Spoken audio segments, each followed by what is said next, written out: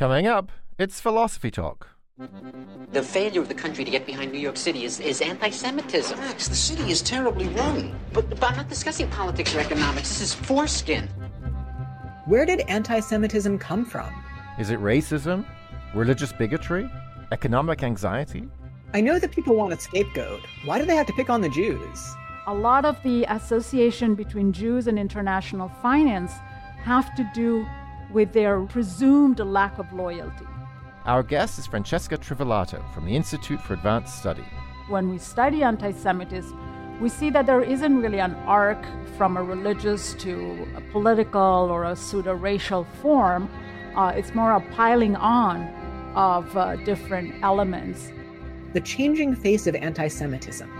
I may hate myself, but not because I'm Jewish. Coming up on Philosophy Talk. Thank you for downloading this episode of Philosophy Talk. Did you know that we've got a library of more than 500 other episodes over at our website? Yeah, philosophytalk.org. We question everything. Except your intelligence. From Aristotle to Zeno, from anarchy to Zen. Become a subscriber today at philosophytalk.org. And now, on with the show.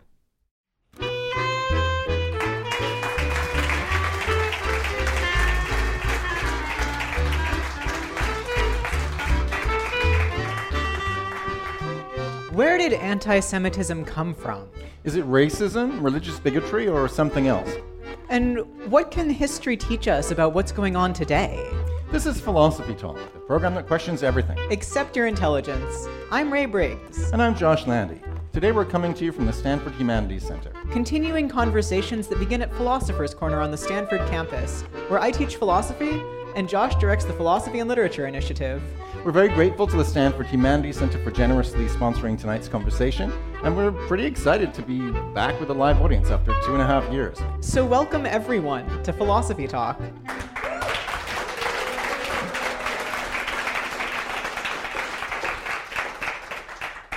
Today, we're thinking about the changing face of anti-Semitism. You know, Ray, anti-Semitism's a big problem these days, and I don't see it getting any better. I mean, you've got both the FBI and the Anti-Defamation League reporting massive increases in incidents over the past several years. Yeah, and not only that, but anti-Semitism is a really old problem.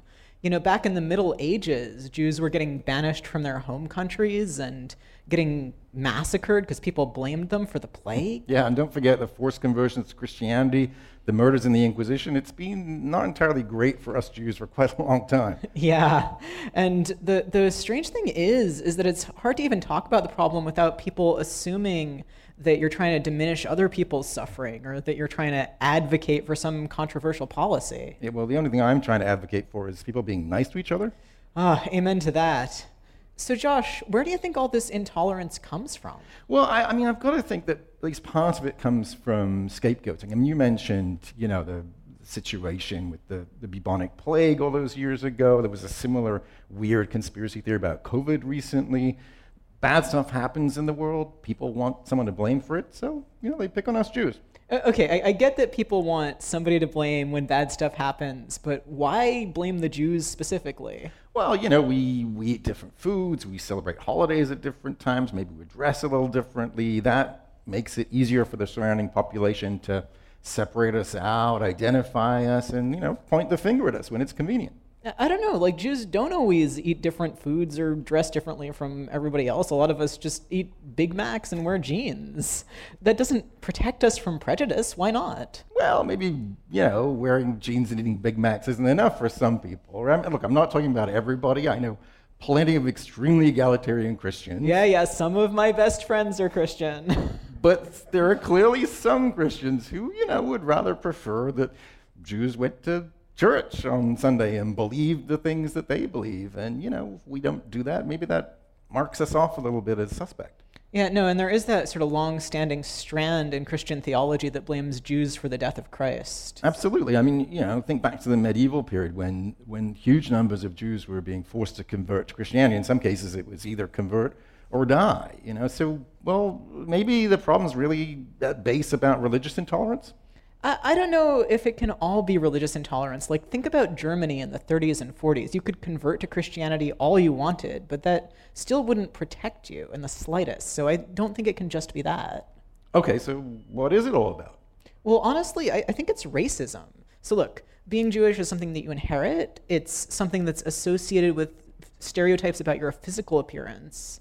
And a lot of people think it's not a thing that you can change just by converting or assimilating. You know, this kind of essentialist thinking is behind some of the greatest atrocities of the 20th century. I think that's true for the 20th century, and it may be true still today, but I mean, how far back does that go? I feel like, if you look to older stereotypes, they tend to be less about race and more about money, right? So think about Shylock in The Merchant of Venice, right? He's depicted as the heartless, grasping moneylender out for his literal pound of flesh. That's arguably an anti-Semitic depiction, but it's not about race. I mean, isn't that more about people taking their economic anxieties and then projecting them onto the Jews? Well, yeah, people do project their economic anxieties, but that still doesn't explain why they project them onto the Jews and not onto somebody else. And I think the only thing that can possibly explain it is racism. I don't get it, Ray. I mean, how can it be about racism when Jewishness isn't a race? Like, there's Jews from all over the world. There's Jews from Eastern Europe, Syria, China, Ethiopia. Plus, you can convert to Judaism. I don't understand how it could possibly be thought of as a race. Yeah, but none of that really matters. So it doesn't matter that Jews aren't all from the same place, don't all look alike. It doesn't even matter whether race is a real thing at all. I think what matters is that Jews are perceived as a race, and that's where anti-Semitism comes from. I don't know, though. I mean, in the grand sweep of human history, talk about race is a relatively recent phenomenon, whereas, as we were both saying earlier, anti-Semitism, that's age-old, right? I mean, surely a lot of it goes back to the kinds of jobs that Jews were forced to take up in the Middle Ages. They were often siloed off into financial professions, which led to a number of people associating Jews with money, which had all the downstream consequences that we know about. Yeah, but a whole lot of non-Jews also worked in finance, so why not blame them? Well, some of them got blamed too, but you're right. I think Jews have borne the brunt of it. 6 million of us were murdered in the Holocaust, including some of my own relatives. Yeah, some of mine too. So it's affected you directly, it's affected me directly, and so many others. It continues to affect us today. I think we need to dig deep into the historical roots of these pernicious myths about Jews and Jewishness. How did we end up in the situation we're in today?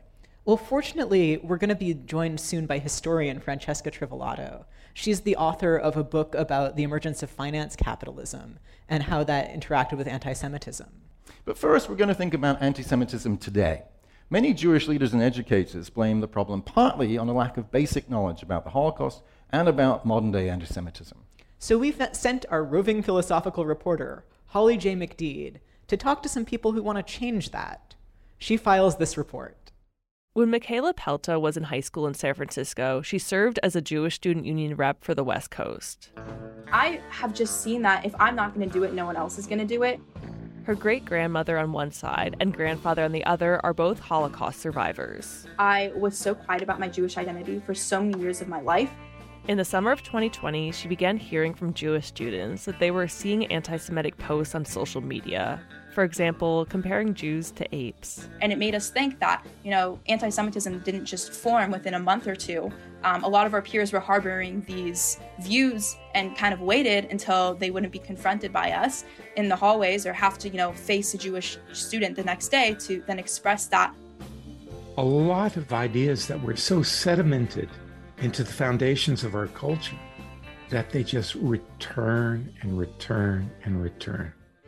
David Livingston Smith is a professor of philosophy at the University of New England. He says education around anti-Semitism is inadequate, and there also isn't nearly enough education around anti-Black racism or the genocide of indigenous people. You have to understand the ideological and political and social influences that are ginning people up to think of other people as less than human. Livingston Smith is the author of Making Monsters, The Uncanny Power of Dehumanization. We spoke soon after a white supremacist murdered 10 people at a supermarket in Buffalo. The suspect said he chose Buffalo because it was the city with the highest number of Black people nearby. The suspect was also inspired by what's known as the Great Replacement Theory. Great Replacement Theory is an idea which is current in white supremacist circles, has been promoted on Fox by Tucker Carlson, that there's a kind of plot to replace white people with people of color. And guess who's the mastermind behind that plot? Jewish people. Education is important for helping students recognize anti-Semitism so that they can call it out.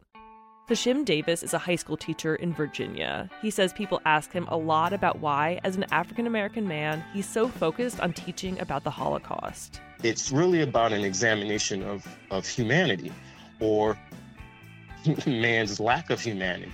What will happen in these moments? Davis grew up in New York and remembers trips to the city's five and dime store. The owner was a curmudgeon, mean as heck.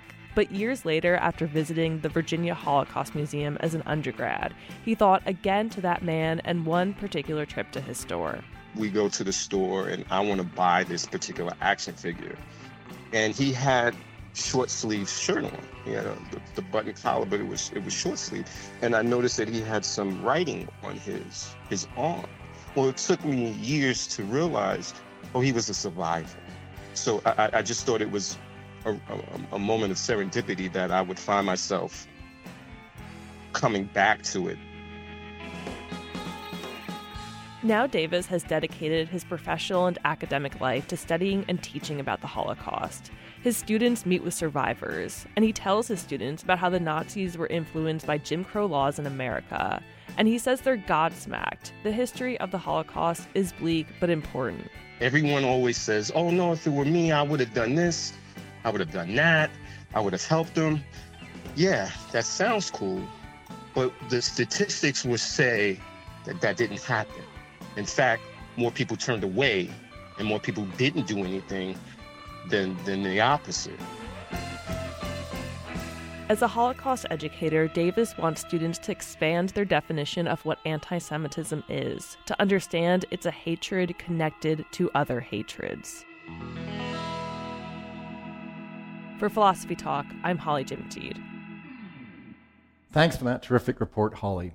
I'm Josh Landy, along with my Stanford colleague, Ray Briggs, and we're here with a live audience at the Stanford Humanities Center, which has generously sponsored tonight's conversation.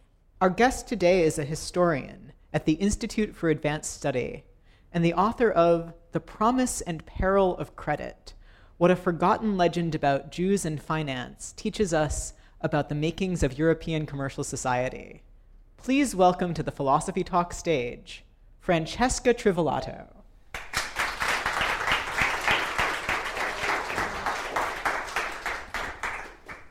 So, Francesca, you're a historian of early modern Europe. What first got you interested in the history of anti-Semitism? So I got to the topic as a historian of European economy and trade before modern capitalism, when European trade expanded, and that brought people from more diverse backgrounds together in various marketplaces all over Europe, the Mediterranean, and the world. And yet, the ideas and stereotypes that merchants had of one another did not necessarily produce a more embracing, tolerant ideology.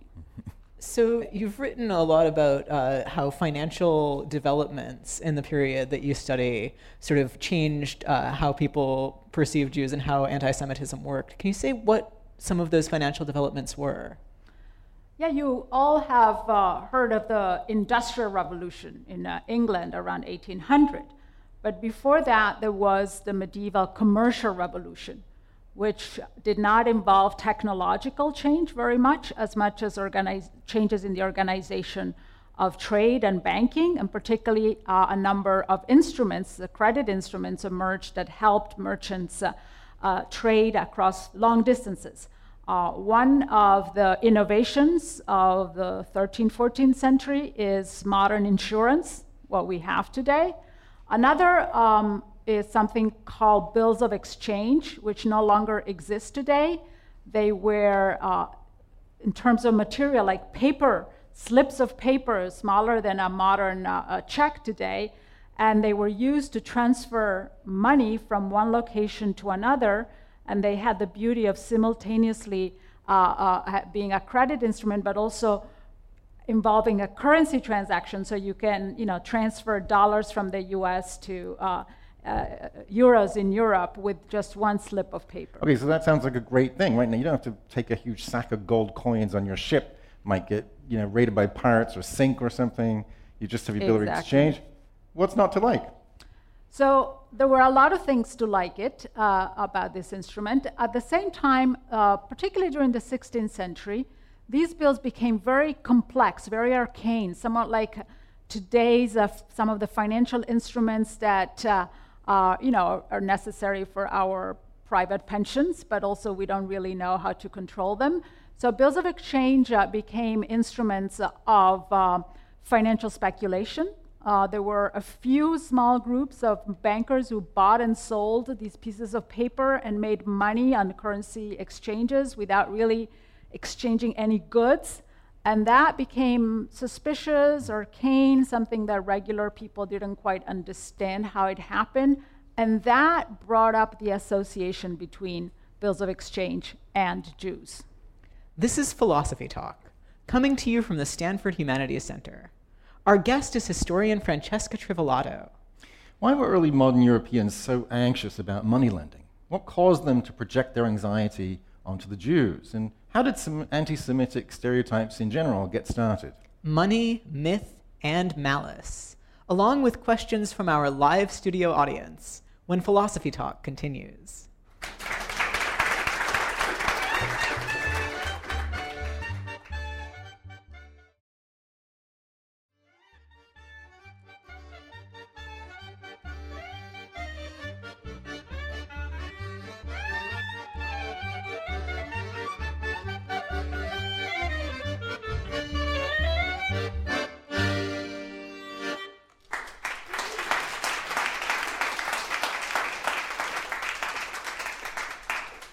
Thanks to our musical guests, the Colomaica Trio, and thanks also to the Stanford Humanities Center for sponsoring today's episode. This is Philosophy Talk. I'm Josh Landy.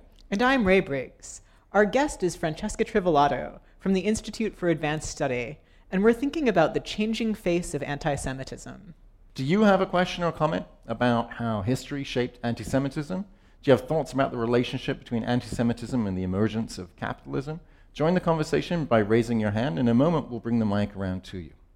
So, Francesca, earlier we were talking about some of the new financial developments in early modern Europe.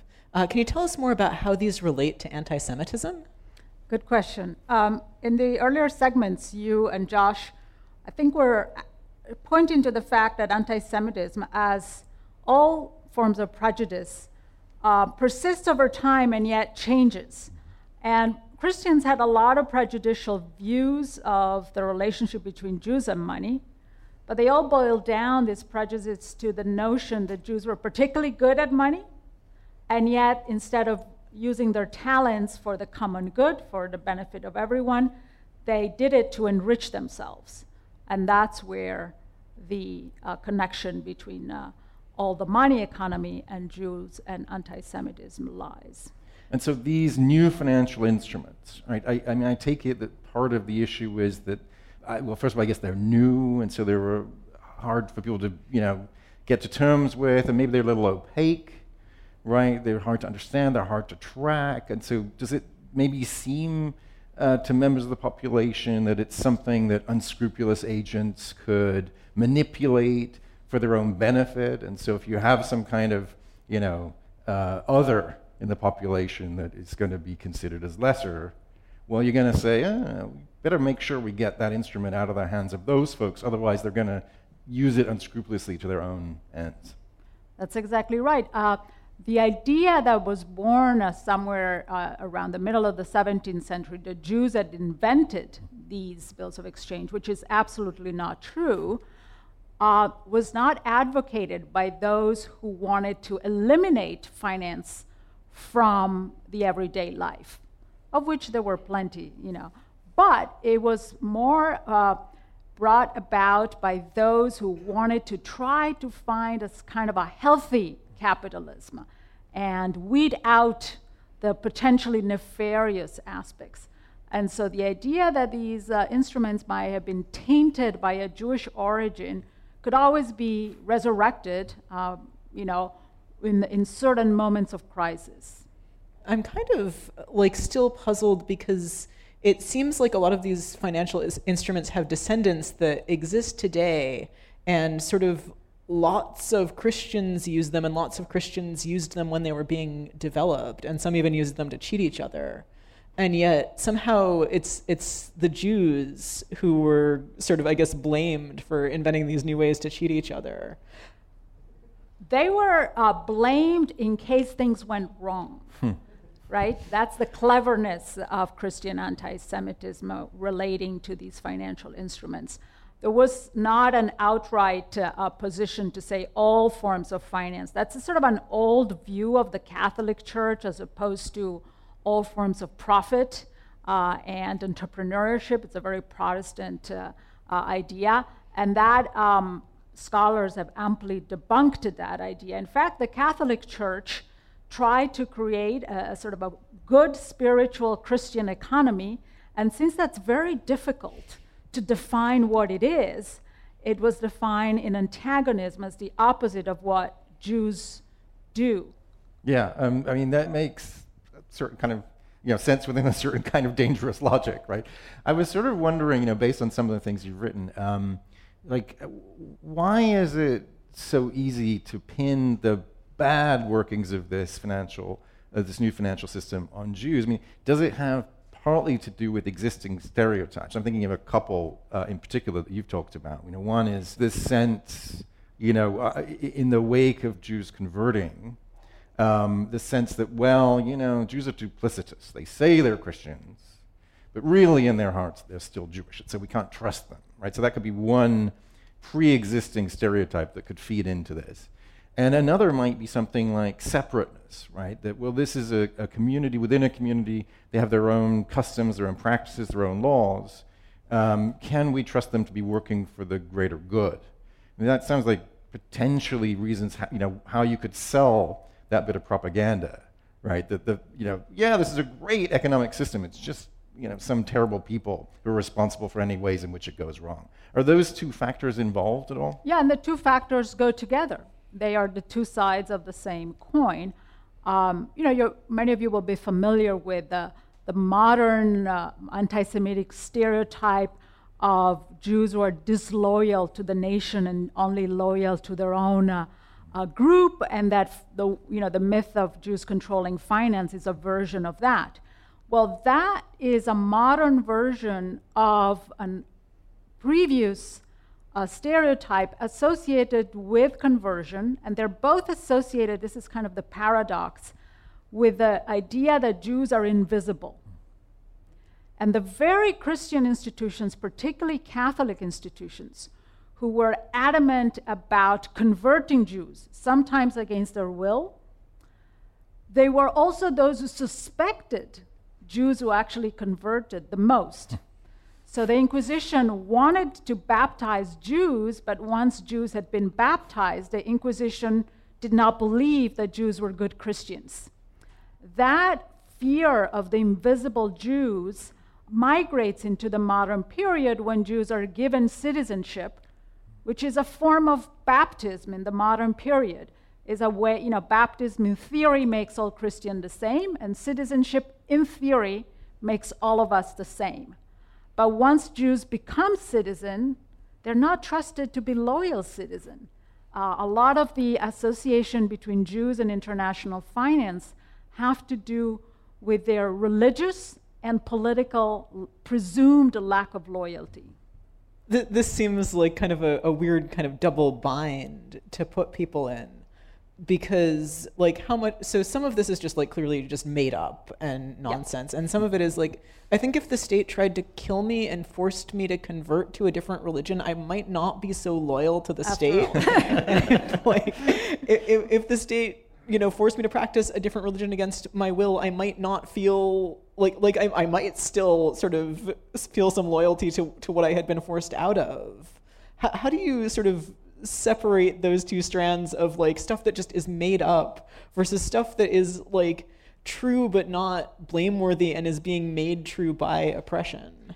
Yeah, that's a very good question, and I think it's important to think about individual variations. I mean, even when Jews are forced to convert as a collective, It's very hard for historians to find out what their deepest beliefs were, especially after generations, because after generation you've been brought up as a Christian. But there were some Jews who became apparently good Christian believers after some generation particularly, and others that, as you said, did continue in secrecy, to light candles on Friday night or to change their shirts on Friday night. Their notion of Judaism became more and more watered down. That's another story. But the way in which they were persecuted for something that was, their intimate life is something difficult for us modern to understand. There was no differences between the private religion and public religion in the past.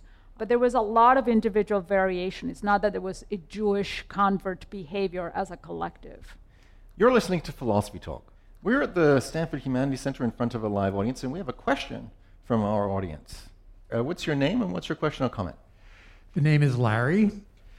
First, in terms of the bills of exchange, I'm just curious how that wound up spreading through Europe, and did it also wind up spreading into the Middle East, the more Arabic countries? And were there facets of the Jewish community that became maybe a little more immune to this broad painting brush that, you're a Jew, so you're working for your own interest instead of, being above board? And how did this mesh, if at all, with, say, Arabic countries where, the idea of credit, that was not really accepted? So let me start from your last point. Religious injunction against usury existed both in Muslims and in Christian countries. And in both regions, countries as they were, in both regions there were ways of bypassing those restrictions. In fact, Islam is a religion very much favorable to trade in its origin. It's amply demonstrated now. Bills of exchange existed in different forms. There were some unique features to Europe, in part because of unique features of European politics and economy. The Muslim world had a much greater monetary unity than Europe. So there were instruments, they were called suftaja, that were used to transfer money, but they were more like a money order. There was no currency exchange because over very vast regions, the same currency was in use. Instead, in Europe, there were so many currencies, even in the same city. And so bills of exchange, which, some may think were like some special features of capitalistic mentality, they were just a solution to a problem that did not exist elsewhere. And I think that's very important as we begin to compare multiple forms of capitalism that exist across the world. First of all, there can be different solutions to the same problem sometimes, but also some society did not have the same problems. It's often said, China didn't have a public debt, so they were financially less advanced. Well, the Chinese Empire was excellent at raising enormous taxes from agriculture. So they didn't need a public debt. So it's very important that dislodge a certain kind of ideas that there is one superior European form of capitalism. It mobilized extraordinary economic power, but a lot of times the instruments that are peculiar to Europe emerged because the problems they were trying to solve were very peculiar, and the monetary differences across Europe and within small regions were really astounding. So we have another question or comment from the audience. My name is Shahnawaz Kareem. So my comment is, major part of human history is one tribe committing atrocities on a different tribe, be it the Holocaust, the Rwandan genocide, or the racism that you were talking about. So how do you think about anti-Semitism in such a broader context? Thanks. Well, this is a very difficult but very good question. And I think that the opening segment made one very important point very clear, that often various forms of racism, they go hand in hand. It is difficult to find a racialized mentality, a racist mentality that only targets one group. So anti-Semitism has some peculiarities because Jews were, in the history of Europe until the 19th century, really the only non-Christian minority that was allowed to worship in Europe. There were small pockets in medieval Iberia and in some parts of Poland where there were some Muslims who were living next door to Jews and Christians, but that was an exception. And because of Christian theology, because of, as was said before, the idea that Jews were the original killers of Christ, that idea has enormous ramifications. But you cannot study or understand anti-Semitism apart from other forms of racialized exclusions, because they sadly go hand in hand. So we have more questions from the audience. What's your name and what's your comment? My name is David. You've characterized Jews as different but not necessarily advantaged vis-a-vis Gentiles with respect to commerce. But Jews actually brought a number of advantages beyond individual advantages, but as group advantages, such as having a common language, at least in Europe, Yiddish, and in Spanish countries, Ladino, and Talmudic argumentation and background literacy, fundamental literacy, gave Jews as a group distinct advantages. Were those the basis of anti-Semitism as well, not just the separation of Jews or the religious differences? Well, there were many segments of the Jewish diaspora. In fact, it's very difficult to speak of Jews as a unity. But for example, the Jews who were expelled from Spain and Portugal, after a couple of generations, they didn't know Ladino, they didn't know any Hebrew, they knew Spanish and or Portuguese, and once they emigrated to the very few port cities in Western Europe where they could live and where they were welcome because of their trading connections, as you said, they learned the local languages. They became very apt at sort of being part of there wasn't a separate Jewish mercantile culture. For example, I've looked for books about trade authored by Jews, and they repeat the same things as the other authored by Christian how-to manuals for merchants. I studied a company that was formed by two Sephardic Jewish families, and they write in excellent Portuguese and Italian. And at some point, they start doing business, which is what led them to bankruptcy, with a Persian Jew, and they have to hire a translator to communicate with that person. So there is a reality about the intra-Jewish networks, in part because, as we were saying earlier, religion is not a private matter. So, for example, Jews could only marry Jews as the same way in which Protestants could only marry Protestants and Catholics could only marry Catholics, because marriage was not a civil ceremony. But Jews who were involved in trade were really absorbed the local majority culture, so that part of the separateness was projected onto them as a fantasy. There was some reality to it, but the magnitude of that separateness was largely imagined by those who perceive them as competition, as unfair competition, as a special people, and so forth. You're listening to Philosophy Talk. Today we're talking about the changing face of anti-Semitism with Francesca Trivellato from the Institute for Advanced Study. What can history teach us about anti-Semitism today? How can we avoid repeating the mistakes of the past? Can understanding our dark history light the way toward a brighter future? We'll take more questions from our live audience when Philosophy Talk continues.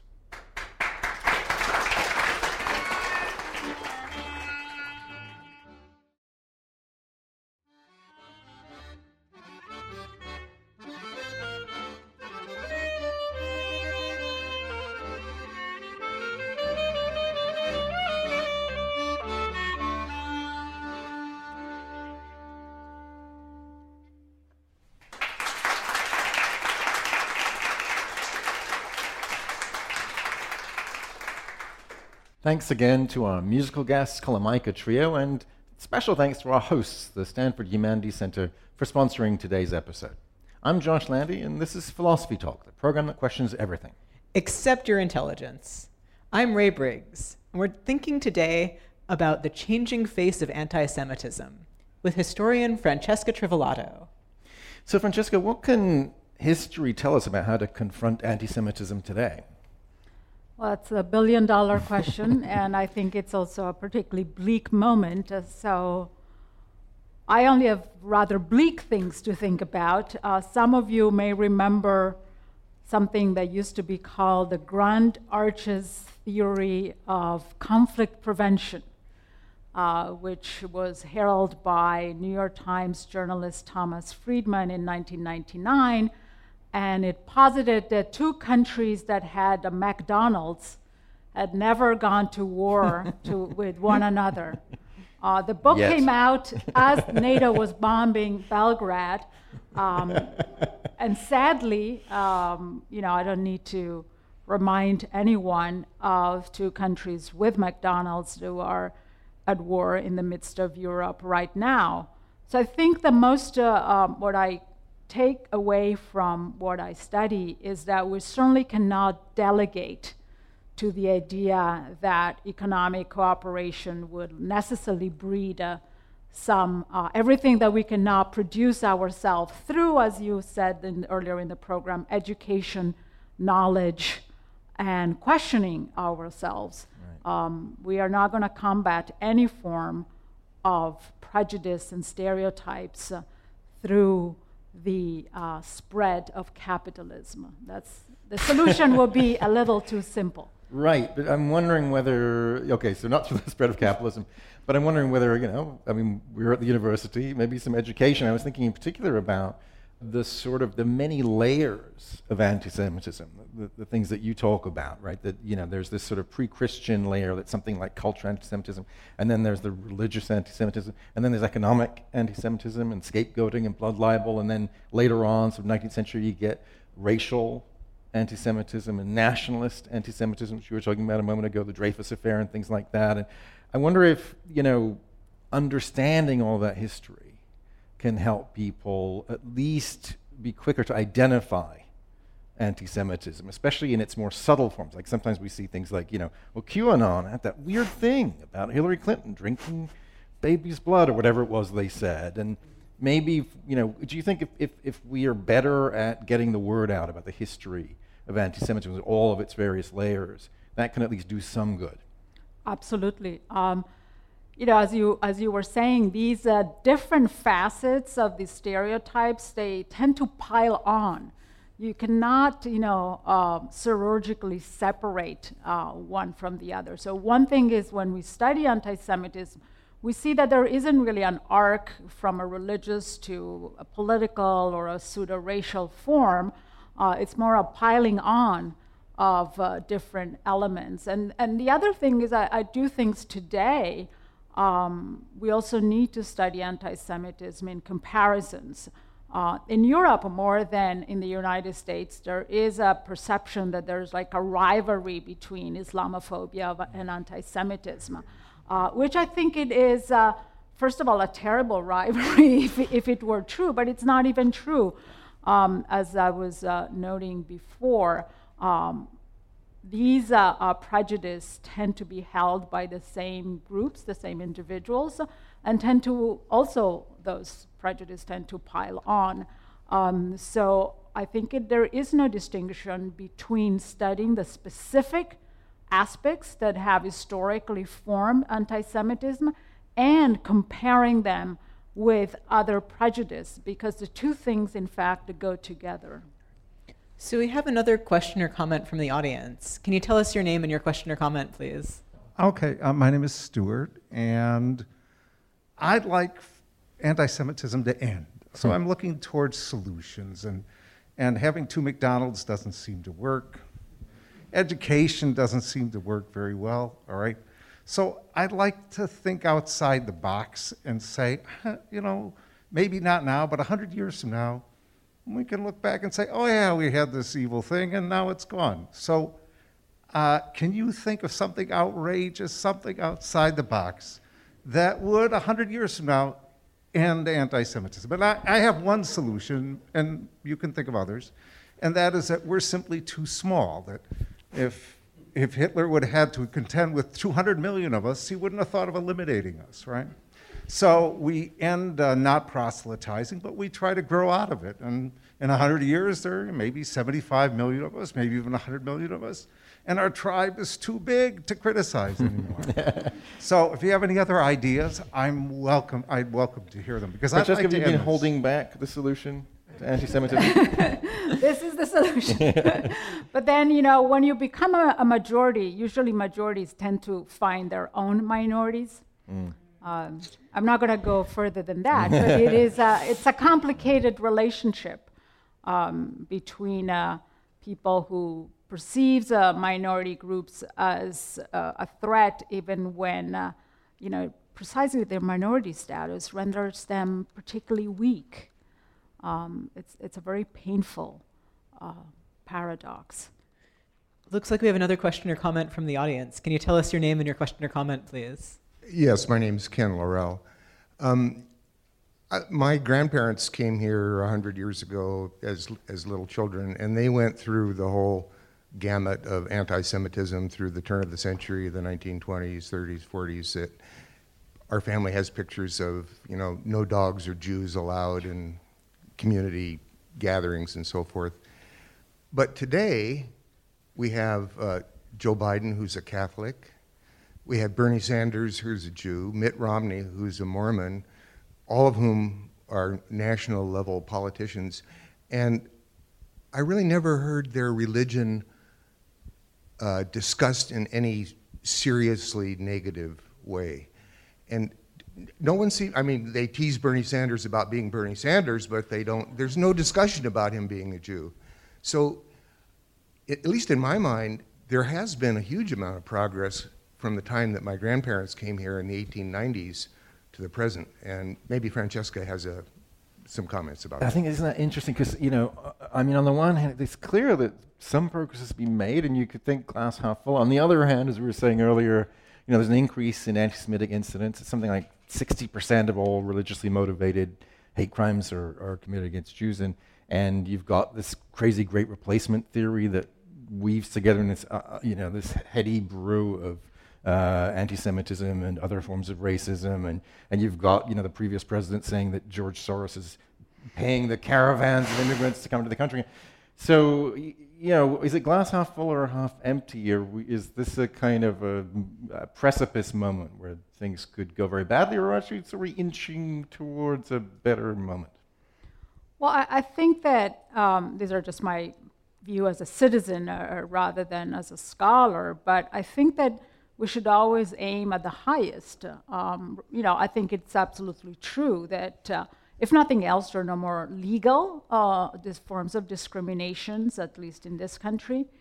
But when certain kind of stereotypes are pronounced by figures with a lot of perceived authority or real authority, if not power, they become very dangerous. And so I think, and that's about George Soros, but certainly about comments of the previous sitting president about the relationship between Asian population and Asian Americans and COVID. So there is no real alternative to education in order to combat that, because you're not going to police free speech.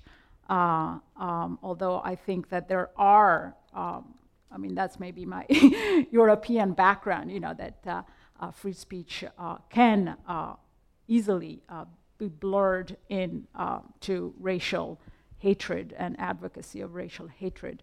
So I think that even if things have improved tremendously, the fact that structural discrimination and profoundly misguided views about Jews and other minorities persist, it certainly should not, is not reason for any comfort. It is very, good that we are not where we were in the 20s and 30s, because that was as lethal as Western prejudice has been. And even if we are not living under fascism, it doesn't mean that we should be content with what we have. Yet. Well, on that semi-optimistic note, Francesca, thank you so much for joining us today. Thank you for having me. It's been a really great pleasure.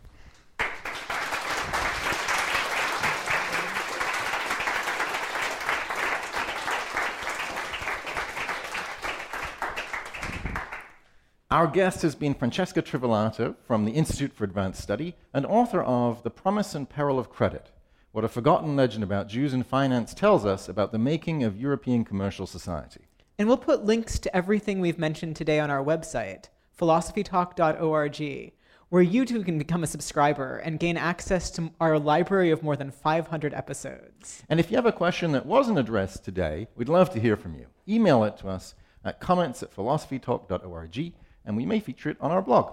And now, to end a serious conversation on a somewhat lighter note, it's Ian Scholes, the 60-second philosopher. Ian Scholes, the Protocols of the Elders of Zion surfaced in the West in 1906, and has been a great little anti-Semitic fundraiser ever since. Alleged to be the record of a top-secret meeting of a Jewish world domination subcommittee, it was soon revealed to be the plagiarism of a previous hoax which had cited Freemasons, Knights Templar, and the Illuminati. The hidden hands of doom now changed to Jewish. In the 20th century, this document caught fire. I got my copy online from the FBI through the Freedom of Information Act. There was other material attached in the PDF file, including a letter to J. Edgar Hoover from some shopkeeper in Michigan or whatever, who had been given the protocols by his son-in-law. Had the FBI heard of it? Well, yes, we have, but Mr. Hoover sent him a nice letter of thanks anyway. The protocols themselves also contained a disclaimer, quote, "The claim of the Jews that the protocols are forgeries is in itself an admission of their genuineness," unquote. Well, okay, fun. Let's imagine persons who believe this hoo-ha. Now, some people want reasons for their incipient anti-Semitism. These look to be fooled, yet these believe they are not easily fooled. So if they are fooled, it proves the truth of what they are reading. Ipso factoid. Also in this disclaimer, quote, "According to the records of secret Jewish Zionism, already in 929 BC, learned Jewish men thought out a scheme for a peaceful conquest of the whole universe by Zion," unquote. So they were plotting against the Goyim before there even were any, and Zion was but a foolish dream. And all we have to show for this are these 24 lousy protocols, which are not action items from an agenda, no, just minutes from previous meetings, with statements that owe more to Machiavelli than the Old Testament, like, quote, "Remember the French Revolution. It was wholly the work of our hands. Ever since that time, we have been leading the peoples from one disenchantment to another," unquote. So you did the French Revolution. Wow, how did you manage that? You need so many org meetings, ROI analysis, PowerPoint presentations, so many decisions. Do you storm the Bastille or just stroll past it? Do you develop your own guillotine or contract it out? There's a remarkable lack of detail in the protocols, just things to be credited without evidence, like communism and premarital sex. All this has taken, and maybe will take, centuries. All the more reason to keep an eye on the bottom line. Protocol 22 informs us that they have most of the world's gold in storehouses, further putting Goyim at their mercy. Except, hello, what about crypto? Somebody's not thinking ahead. Point being, there's no planning in these protocols, just bragging. Jews don't even believe in doomsday scenarios. Their Messiah is yet to come. So a Goyim second coming could conceivably coincide with a Jewish first coming. Two messiahs in the same room? Awkward. Just in time for the final battle, though, with Freemasons, Mormons, Catholics, Bolsheviks, fascists, angels, demons, and George Soros, indulging in all the eschatological revenge fantasies of the Western world at once. You can't have an event like that without an event planner. So it stands to reason that the alleged author of the Protocols of the Elders of Zion did not know what he was talking about. He wrote that Europe must be laid low by, quote, "a spiritual demoralization and a moral corruption, chiefly with the assistance of Jewish women masquerading as French, Italians, etc. These are the surest spreaders of licentiousness into the lives of the leading men at the heads of nations," unquote. This is so Eurocentric, not like today. I was supposed to think that Jews thought that French and Italians were so licentious, Jewish women disguised as them could corrupt the West.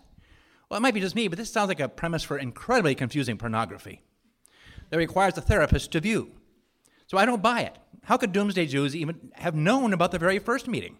In 929 BC, apparently 300 attended, but was that really the number or just a quorum? It took a long time to get places back then. How about the ones that didn't make it? Were they bitter about decisions made without them? Protocols don't say. Think if they'd had Zoom back in the 10th century BC. Think if they had doodle polls and phone trees and Salesforce. Even now, with the discounted world domination travel plans firmly in place, You've got to factor in administrative costs. It's a word to the wise. I got to go.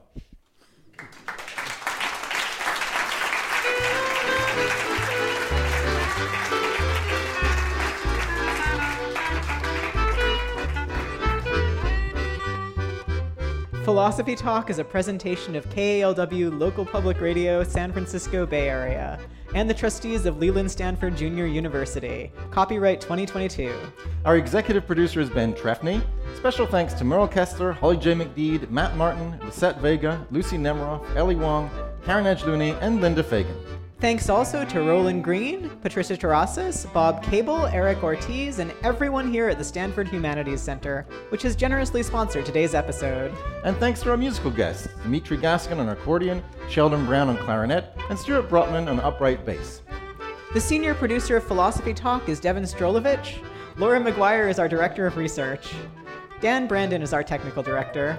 Support for Philosophy Talk comes from Stanford University and the partners at our online community of thinkers. The views expressed, or misexpressed, in this program do not necessarily represent the views of Stanford University or of our other funders. Not even when they're true and reasonable.